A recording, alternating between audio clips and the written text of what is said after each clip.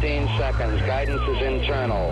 10, 9. Ignition sequence start. Space Nuts. 5, 4, 3, 2. 1, 2, 3, 4, 5, 5, 4, 3, 2, 1. Space Nuts. Astronauts report it feels good. Hello once again. Thank you for joining us on the Space Nuts podcast. Andrew Dunkley here with our good friend, Professor Fred Watson, astronomer at large. Hello, Fred. Hi, Andrew. How are you doing? I'm honoured to be your good friend. No, I'm honoured that you are my good friend. No, it's good to see you again. Hope you're well. Yep, all good. Excellent. Now, on today's program, we are going to be looking at lots of stuff, which is what we do on the Space Nuts podcast, astronomy, space science and stuff. We're going to talk about your little trip down to Adelaide shortly, which is very exciting. There's something happening down there. We're going to find out about the magnetic fields of M87, the black hole, and another echo from the exo-asteroid known as Borisov, which we talked about only recently, but this was the second such exo-asteroid that passed through. Of course, the space doogie was the first, Oumuamua, which is no longer a doogie, it's a cowpad. But we explained that last week. Some audience questions as well about whether or not other planets have magnetic poles. Now, I've never even considered the possibility. So there you have it. We'll look into that and how to photograph distant objects, photon rates, whether or not dogs and cats can live together in harmony. We're going to cover it all this week on the Space Nuts podcast. But first, Fred, let's talk about your little sojourn to the city of Adelaide, the city of churches in South Australia. Yep. Where there is going to be the Australian Space Discovery Centre. Is it officially opened yet, or is it still in the? It is, isn't it? No. No. Okay. So it was launched. It's launched. It's a space thing, so it was launched. But in fact, it's not open to the public for about another month, a little bit more. They're test running it with, I think, booked groups and things of that sort, just to make sure everything works out all right and all the displays they all hold up because the public. With all due respect, the public can be quite rough on exhibition things. It's a tough gig for an exhibitor. But the story is that, first of all, the story starts with the Australian Space Agency, which came into being a bit more than, I think it's 2 years ago now. But they got their headquarters, which are in Adelaide. About a year ago, they moved into what used to be a hospital. And it's a repurposed building. It's called Lot 14. It has lots of high-tech organisations within it, including the Australian Space Agency, which set up shop there, as I said, about a year ago. My connection is kind of twofold, but it's basically because the government department I work for also overlooks the Space Agency. It's part and parcel of the same. It's the same ministerial portfolio. I know for the past year or so that I've been involved with this, they've been planning an exhibition, a public exhibition, the Space Discovery Centre, to showcase Australia's place in space, advertise the way Australian industry contributes to space, including the Moon to Mars program that NASA has. They're part and parcel of that. And also to let people know just how much space activities affect their day-to-day lives. Nearly everything we do has got a space connection, usually through communications satellites or weather satellites or resources satellites, the whole deal. So many people don't realise that, and that's really the focus of the exhibition. The exhibition was essentially set up under contract by Questar. I beg your pardon, by Questacon. Sorry, Questacon. Which is the National Science Centre. Questar is what a make of telescope. From a long time ago. Questacon, that's the National Science Centre, and they took responsibility for building the exhibits. Questacon is also part of the same government department that I'm in, so it's a little bit incestuous, but it all worked very well. And my involvement was via Questacon because we had a working group to look at the kind of exhibits that you might put together which would convey the issue of space ethics. It's all about the ethics of spaceflight, whether we should explore Mars, whether we should put satellite constellations up. All of these things are ethical issues which are focused on in the exhibition. So I had a bit of an input to that, along with a number of other people who are far more perhaps professionally involved with ethical issues than I am. My interest is more of a hobby. So that was my contribution. So I got an invite to the VIP preview on Tuesday night, and that was my first trip out of New South Wales in more than a year, and the first time I've been on a plane for more than a year. It was an interesting experience, but to be honest, being on the aircraft itself was just the same as it always was, except we all had face masks on.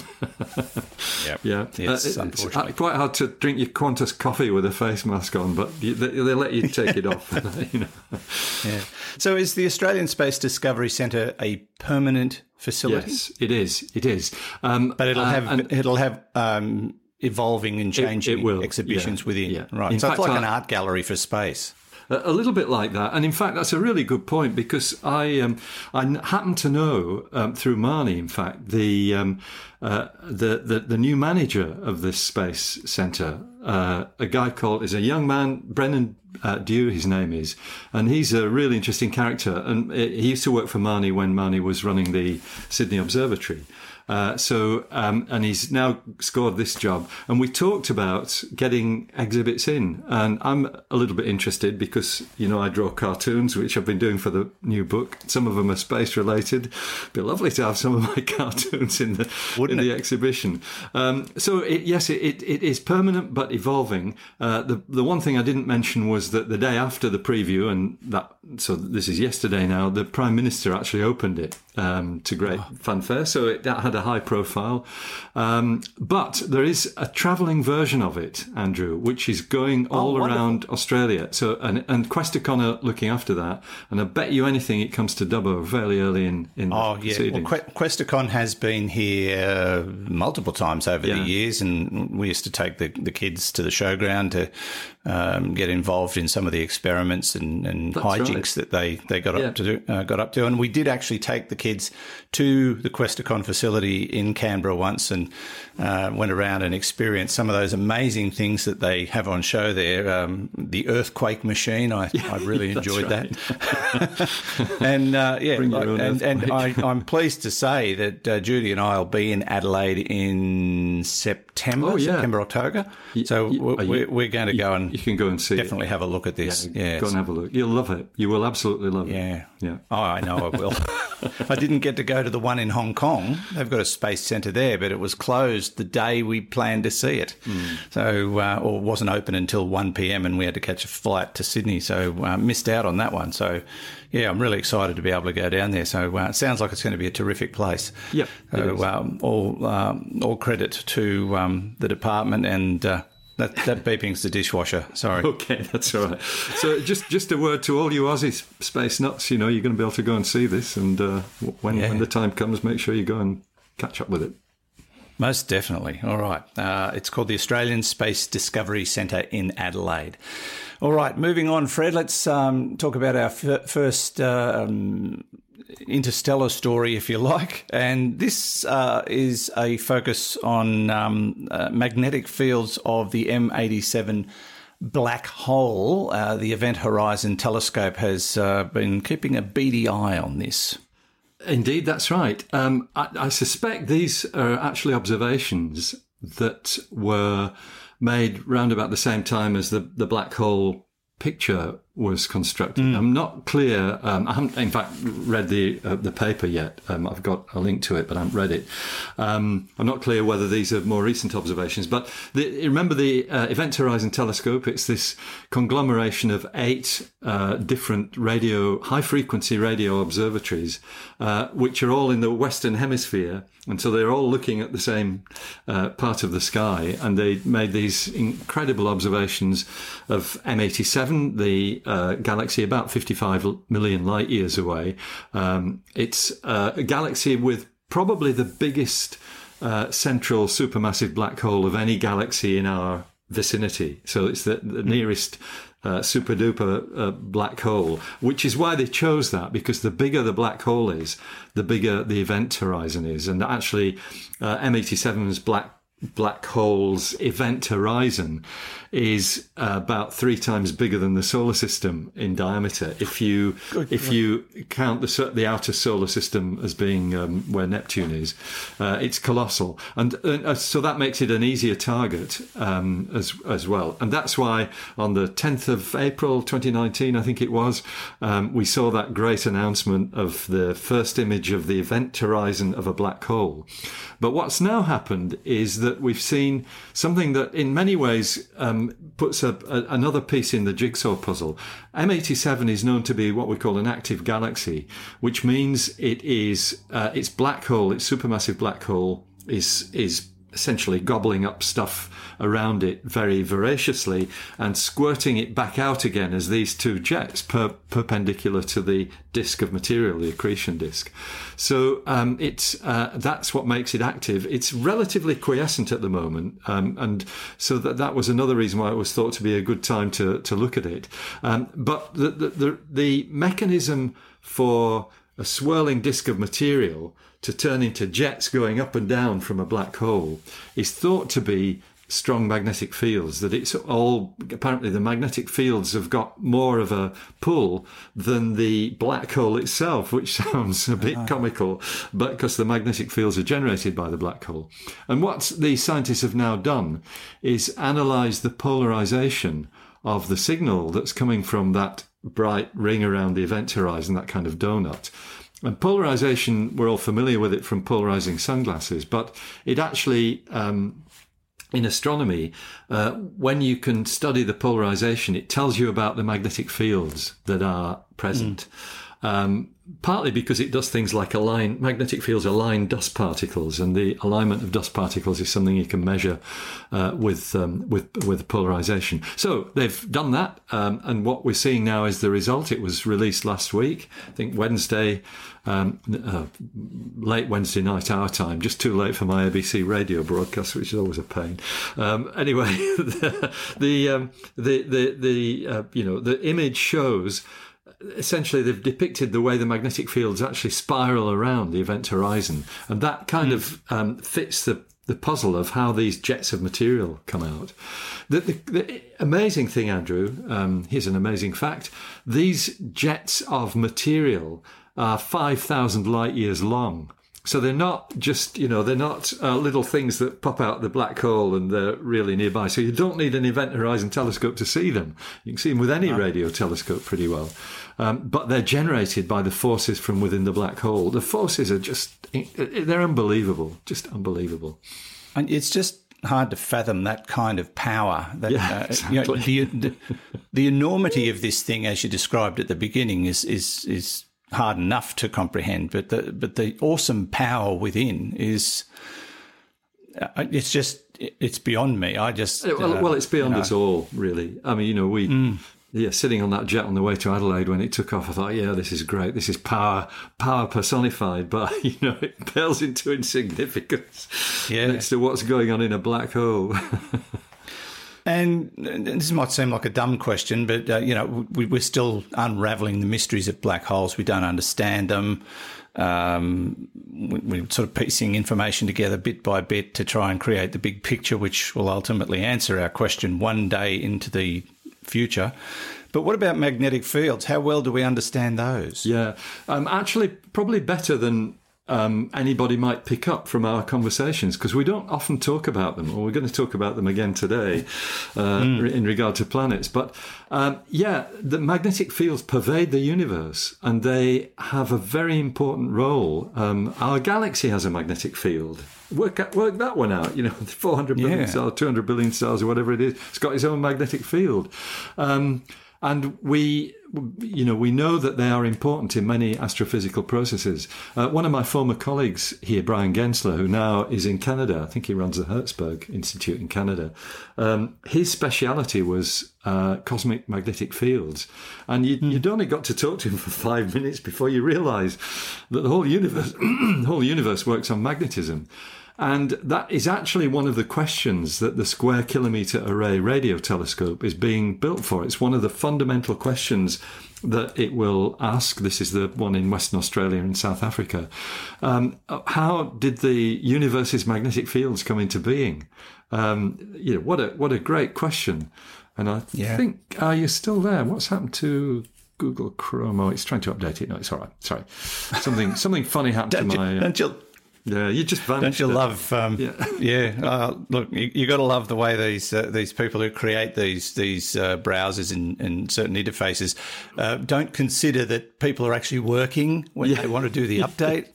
We have. I know it's a bit of sideline chat, but we have a computer at the radio station that we use when we haven't got live programs to air. So we run automated programs, but Windows will do an update in the middle of the night and knock us off the air.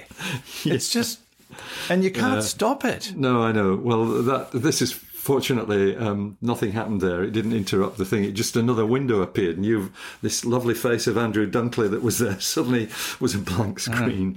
But I've never heard that word used to describe my face before. I'm not. Oh dear. Anyway, so the Square Kilometre Array, one of its quests is how did the universe get its magnetism? What a great thing to ask about. I'm glad I brought it up. I'm glad you did too, because we don't talk about it enough. No, we don't. Yeah, there's a lot to say. As you said, one of our audience questions is about that very thing. So we'll get into that shortly. But for now, we're going to take a little bit of a breather on the Space Nuts podcast, episode 246. Thanks for joining us.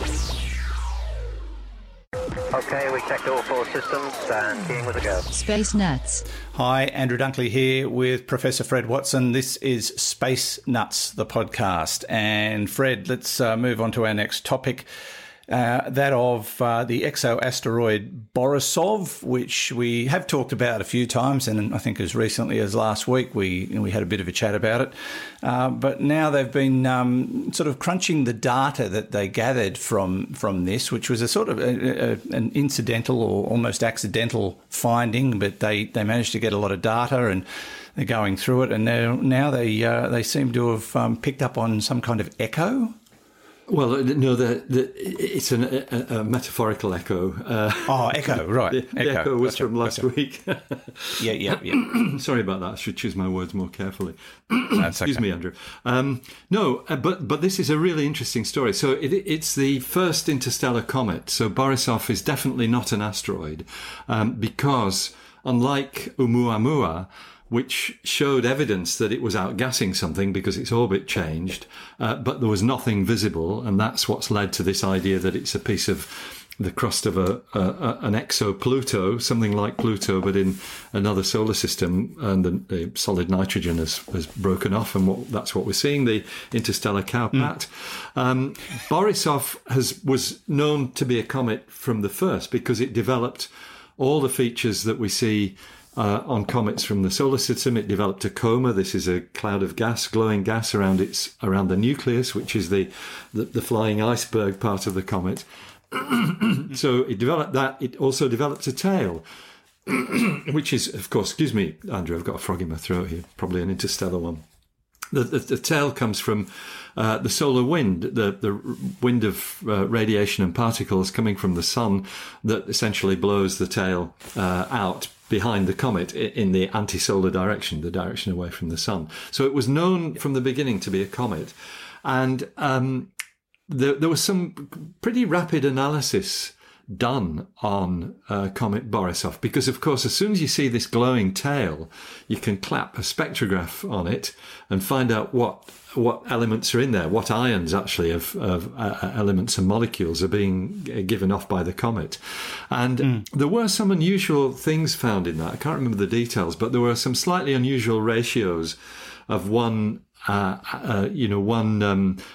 molecule to another, compared with the ones that you find in the solar system. But they weren't unique. They weren't completely different from what we find in the solar system. And so that sort of reassured astronomers that they're on the right track. This thing is definitely from outside. It can't possibly belong to the solar system because of the orbit that it's in, charging through the solar system. But what we've seen now is new information. And this has come from principally, I think, the Very Large Telescope, part of the European Southern Observatory, which, as I'm always at pains to point out, Australian astronomers have a strategic partnership with, so we can use those telescopes.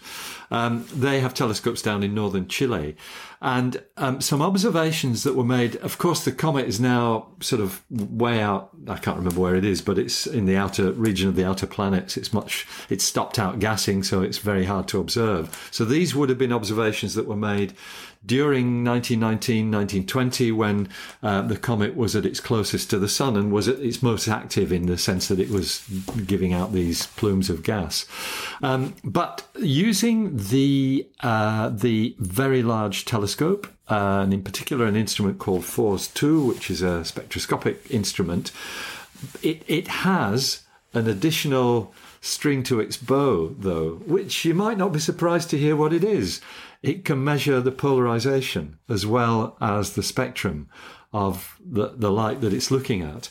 So there you are. We've talked about polarization in the first story. Here it comes again, because this polarimetric technique, as it's called, lets you look at the structure of dust that's coming off the comet, because as well as releasing gas, when a comet outgasses, there's all clouds of dust come out as well. And in fact, they develop two separate tails, a plasma tail and a dust tail. So you can look at the dust, and the polarization lets you, as I think I said a few minutes ago, it lets you look at the alignment of dust grains. And it turns out that these dust grains are aligned in such a way that the astronomers can deduce that this object has never flown near a star. So that's why it's been described as the most pristine comet ever found. It's venturing into the inner solar system is the first time that it's been near a star, and it's actually had these dust grains released. But there's enough of a polarimetric signal in the dust grains, and it's about alignment and things like that, to tell these astronomers that this is the first time it's done that. And that is really quite a big discovery. There is only one other comet, and you probably remember this because I do. It's back in the 1990s, I think 1998 or thereabouts. There was a comet called Hale-Bopp. And yes. Hale-Bopp was very bright. It was, I think it was the one that stretched halfway across the sky when it was at its brightest. Yes, it was spectacular. That's right. Now, Hale-Bopp had similar characteristics in the sense that it was a pristine comet, and in fact, it wasn't quite as pristine as Borisov. But what the astronomers are saying is that Hale-Bopp is the most similar comet to Borisov. And Hale-Bopp is thought to have made only one passage of the sun before we saw it, if I can put it that way. So it had not been affected by the solar wind and the solar radiation. And that's what they're saying about Comet Borisov. So it turns out that it was a pristine object. And by that, I mean its composition is very similar to the cloud of gas and dust that it formed from. This is the blob of gas and dust that the whole solar system formed from. Comets are formed in the outer regions of that, and it's got essentially it's completely unaffected by starlight or star radiation, and then the comets fall into the inner solar system. That's how we're the familiarity that we have with them. But Hale-Bopp is thought to have only done that once. and Borisov now is thought to have never done it. So this was the first time it had passed anywhere near a star. Until it came into our part of the world, and we gave it a bit of a dust up. So it's hightailing it out of here in a hurry. Hang on, I'll write that down. That's really good, that one. I like that. Yeah. Now, you said it's in the outer reaches of the solar system now. That must mean it is absolutely hurtling along if it's gone that far that fast. I'm sorry I can't give you exact details of that, but yes, that's the thing. It is very high speed, and I guess by that I'm talking about 20-30 kilometres per second, perhaps even more than that, relative to the sun. It's sort of comparable with the speed of New Horizons, which was one of the fastest spacecraft ever launched. So yes, it's on its way, disappearing. Now, it will never come back, will it? Unless it gets captured it won't. Somehow. No, it will hurtle off somewhere else. Yeah. So the technical details are it's in what's called a hyperbolic orbit. So remember that the planets move in elliptical orbits because they're closed. They're orbits that go around the sun. Comets are usually in what are called parabolic orbits, which means it's like an ellipse but infinitely long. And that's because the cloud where they come from is so far away that the ellipse is a very, very long one, and it looks like a parabola.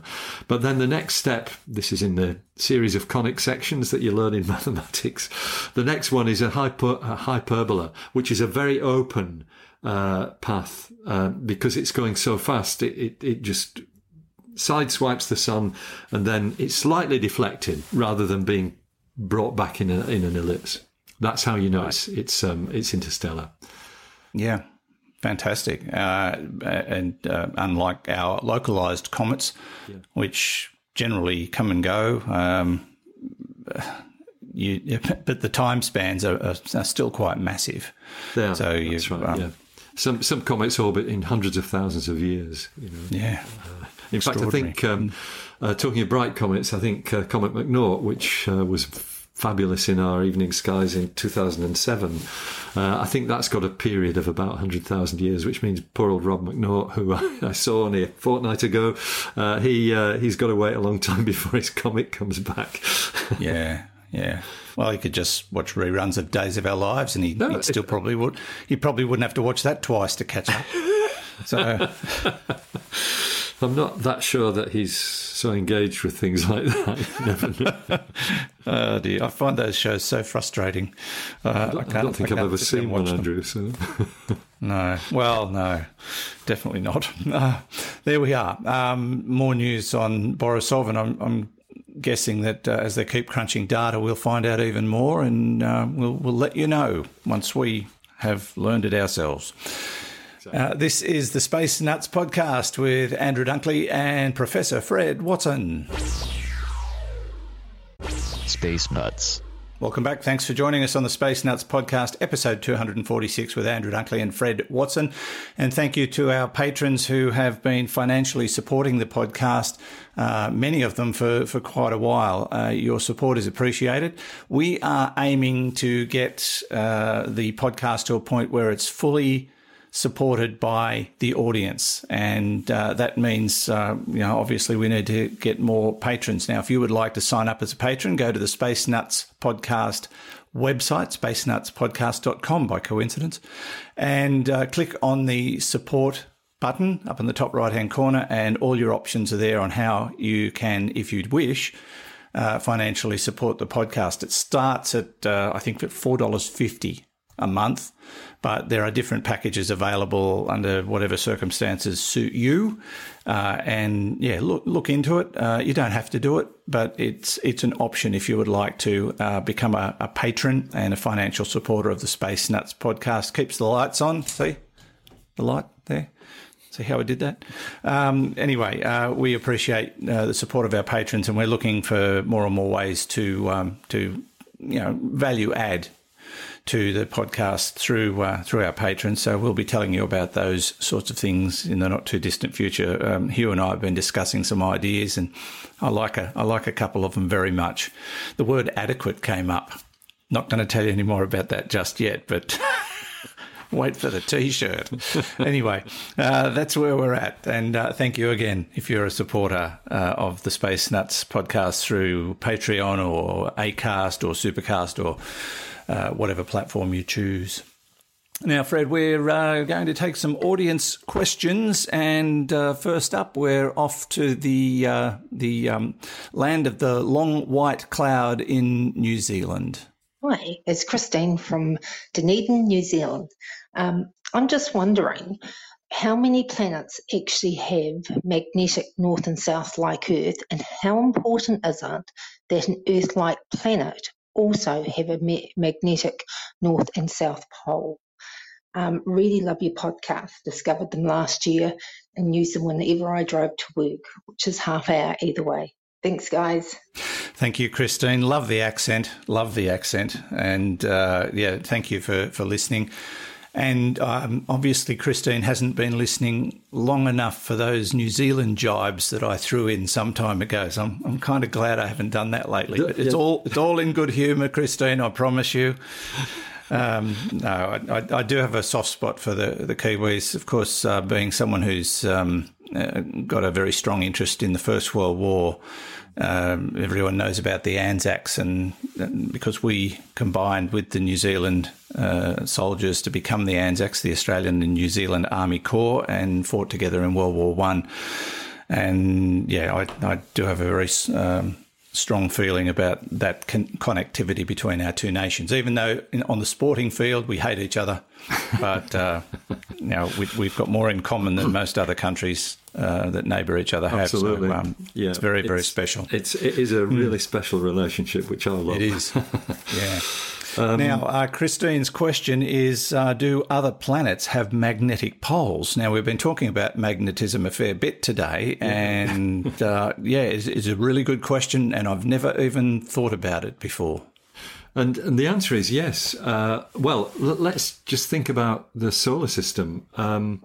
The planets that have that don't have magnetic fields are outnumbered by the ones that do. So all the gas giants have got really strong magnetic fields. Mars doesn't. We do on Earth. Mercury does have a surprisingly strong magnetic field, given how small a planet it is. And that actually, Mercury is a really interesting case in point, because it also has, and we know this from, you can measure these things from the orbits of spacecraft around planets. We know it's got a big iron core, a much bigger iron core than you'd expect. And so one of the reasons why we think Mercury is like it is that at some time in its early history it was smashed into by something else that broke away most of the mantle, the region outside the core. Otherwise it would have been as big as the Earth and Venus. Is that right? But yeah, so it's thought to have been smashed up a bit. So what you've got is a planet with a thin mantle, relatively thin mantle, and a big stonking iron core in the middle. And the iron core is, of course, the secret of magnetic fields. If you've got something metallic, something ferrous, in fact, with iron, and iron is the most common metal throughout the universe, that is going to give you magnetism. And so it's actually likely that far more planets have magnetic north and south poles like the Earth does than the ones that don't. The ones that don't are probably relatively few and far between. And so Christine's other question is, how important is that? Well, in our case, it is very important, because it's the magnetic field that shields the Earth from the radiation of the sun, the magnetic particles that could be very harmful, their radiation, and that's not something you want. With our magnetism, those magnetic particles are sort of shifted away, so they're not bombarding us all the time, as they would, for example, on Mars. That's one of the hazards of humans going to Mars, because it is unlike the Earth in that it doesn't have a strong magnetic field. So, does an Earth-like planet have a magnetic north and south pole? Yes, because if it's Earth-like, it will have an iron core, the same as ours, and will get these magnetic poles. So a great question. And, it's one of the things that in many ways we are yet to discover about the exoplanets. We now know of more than 4,000 exoplanets orbiting other stars. Yeah. If you have enough information on them, and some of the observations that we can make do give us this information, then you can get the density of the planet, and that then tells you whether it's a rocky planet or a gas planet. So you've already got hints from that there might be magnetism out there. In fact, the gas planets have magnetic fields as well. As I said, the magnetic field around Jupiter is by far the strongest in the solar system. So very common. Yeah, seems likely that there's always going to be magnetic fields out there. Well, so are they generated by different sources? You talked about Earth and the iron core, and Mercury, the iron core. Is that what generates our magnetic field? And if that's the case, what's generating it out? What's generating the magnetic field that encompasses our whole galaxy? Yeah, that's right. So it is the iron cores that generate. It's what's called the dynamo effect. It's basically what goes on in a dynamo. Dynamos generate currents. Those currents probably flow through the core. Electrical currents flow through the core of the Earth and generate the magnetic field. It's the physics is pretty well understood. I'm not an expert on that, but I get the general drift of it. But for something like the galaxy's magnetic field, that's a really interesting question. Does it come from the aggregate of all the individual magnetic fields of the stars? And by the way, the sun has a really strong magnetic field as well, and that's what drives the activity in the sun. You probably realise that this is the magnetic edition of Space Nuts, episode 246. Yes. I think we've talked about it in every story so far. This is how we suck you in. That's what it is. It's just magnetic.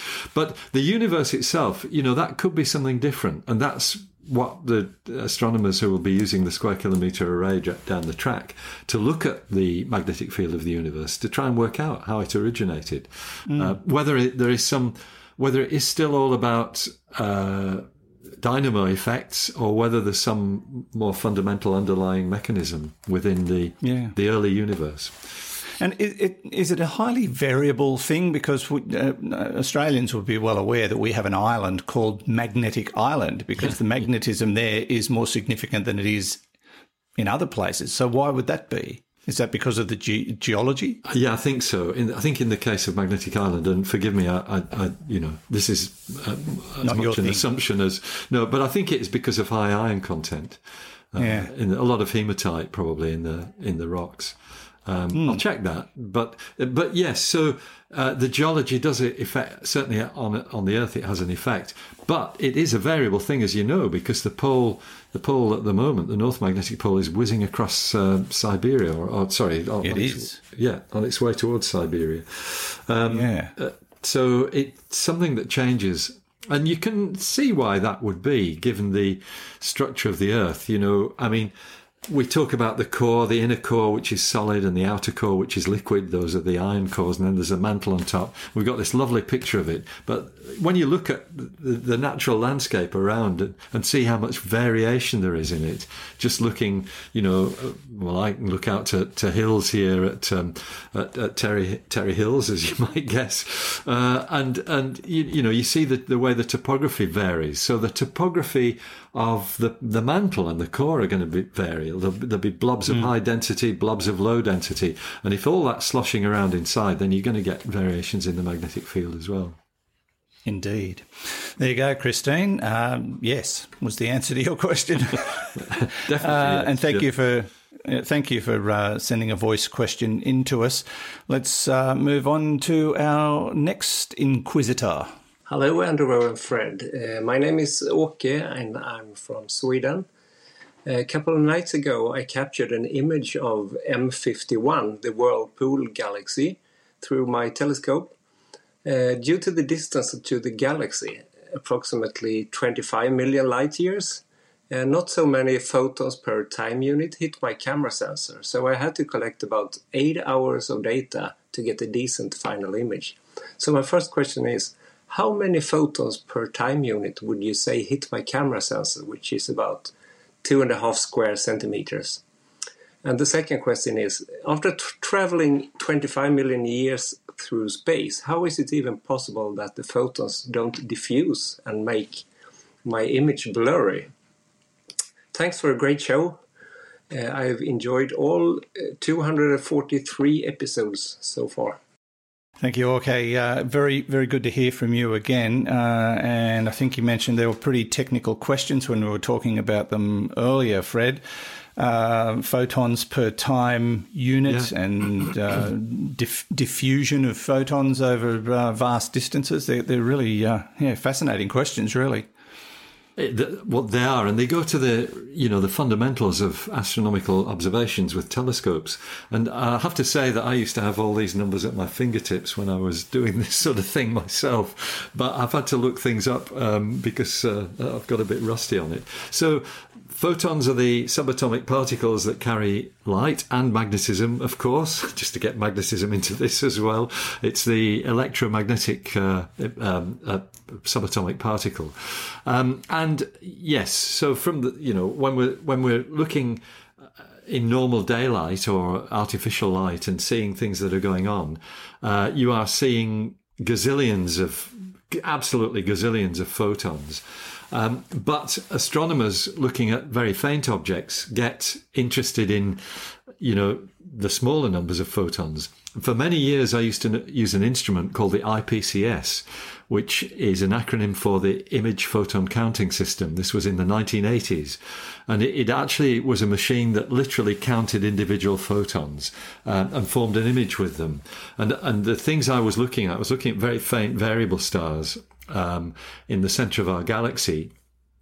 And you could kind of almost see the photons coming in one by one as it built up the image. And I remember having signals that were barely there. It was a tough gig, actually, to extract information from them. So astronomers deal in photons kind of by the handful, which is what Åke's getting at, I think. I didn't do the calculation for him, and there are so many variables here. A galaxy, and the Whirlpool Galaxy is a beautiful galaxy, and I'm sure Åke's image is stunning. But galaxies are, they've got what we call a surface brightness, the number of magnitudes per square arc second. Magnitudes are the scale that we use to measure brightness. And the surface brightness of galaxies is relatively low. It's not that high. And so that's why it takes 8 hours to form an image, because you're just getting bundles of photons from each arc second. What I'm going to do is just, for Åke's benefit, there is a lot on the web that you can discover about this. And there is a really pretty technical page that's aimed at professional astronomers. It's on the Harvard University website. It's actually CFA, which is the Center for Astrophysics. So that's web.cfa.harvard.edu. I won't give you the full reference, but I noticed that the two names attached to this HTML are Fabricant and Huchra, Dan Fabricant and John Huchra, two very, very big names in the world of astronomy. But it's a website called Astronomical Magnitude Systems, and it goes through the whole definition of how we define this scale of brightness that we use. But there is a section which is called photon flux, and it is quite complicated, and you've got to spend a bit of time to figure out what's going on, because it converts magnitudes via Janskis, which are a unit that are more often used in radio astronomy, but they're a flux unit. And you can end up by working out how many photons you're receiving. And let me just give you one example, which is how many what are called V-band photons. Now, these are photons in the visible band of the spectrum. So rather than the blue or red region, it's the greenish region of the spectrum. How many V-band photons are incident per second on an area of 1 square meter? at the top of the atmosphere. In other words, you're neglecting the atmosphere from this, from a V equals 23.90 star. Now, that is a very, very faint star. 23rd magnitude, it's nearly 24th magnitude, is at the limits of observability for a big telescope, for a 4-meter telescope. You're talking now, though, about a 1-meter telescope. You've got a 1 square meter aperture. That's the diameter, the collecting area of the telescope. And the answer is 2.42 photons per second. So, you're talking tiny, tiny numbers. This is a faint object, but they are still there. You can count them, if you've got photon counting devices. It's a really interesting topic. I won't go into any more detail, but Orca, check it out on the web. There's a few websites where people discuss this kind of thing, and you will find, you will get some idea of how many photons was coming to you, to your camera sensor when you took your image of the Whirlpool galaxy.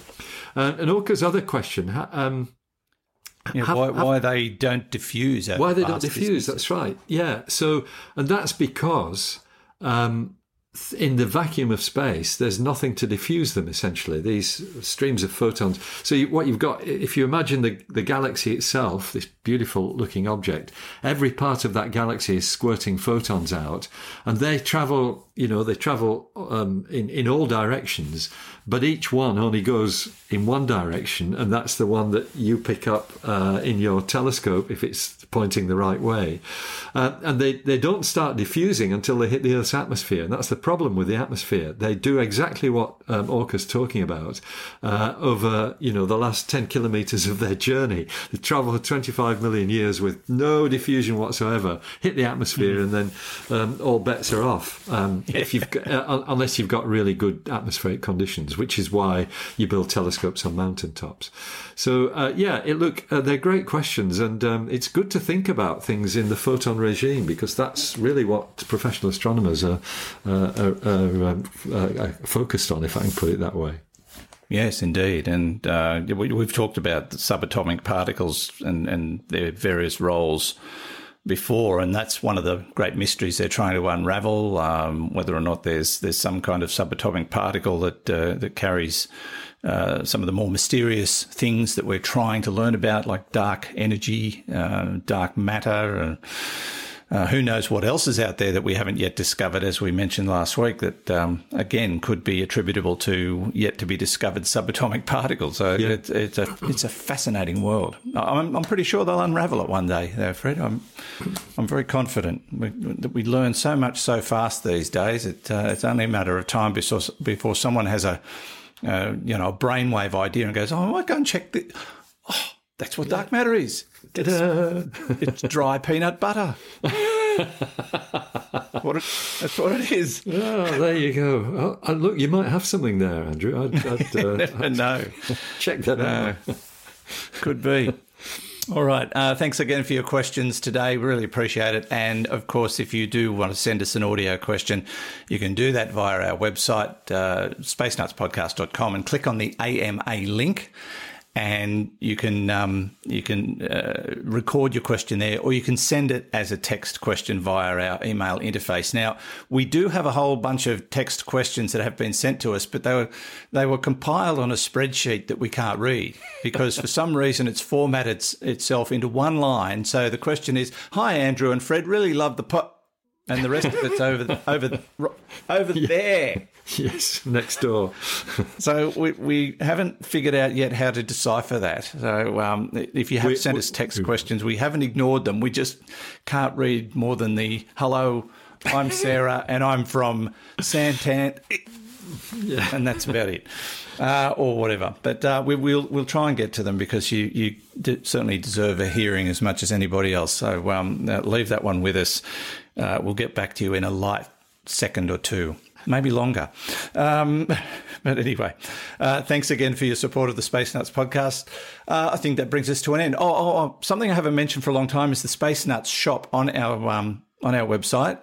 While you're looking at recording your question, just click on the shop button as well and have a look at our vast array of product, our T-shirts, our polo shirts, our mugs, our caps, our cups. You might like to get yourself something special as a Space Nuts listener. You could wear that proudly down the street. What the hell's a Space Nut, mate? Well, it's a new form of pistachio, if you should know. But anyway, we'll leave it there. Thank you, Fred, as always. Great to talk to you. Good to talk to you, Andrew, as well. And keep up the good work. I think we explore many different aspects of the universe, from pistachios to magnetic fields. We do it all. Indeed, yes. Look, I wouldn't think there'd be too many other podcasts that combine those two things into the one subject matter. Yeah. All right, Fred. Nice to see you. Talk to you soon. Later. Take care. Bye for now. Professor Fred Watson, astronomer at large, part of the team here, the vast team of three that put together the Space Nuts podcast. Hello to Hugh in the studio. And from me, Andrew Dunkley, thanks again. We'll talk to you again next week. Bye-bye. Space Nuts. You've been listening to the Space Nuts podcast. Available at Apple Podcasts, Google Podcasts, Spotify, iHeartRadio, or your favourite podcast player. You can also stream on demand at Bytes.com. This has been another quality podcast production from Bytes.com.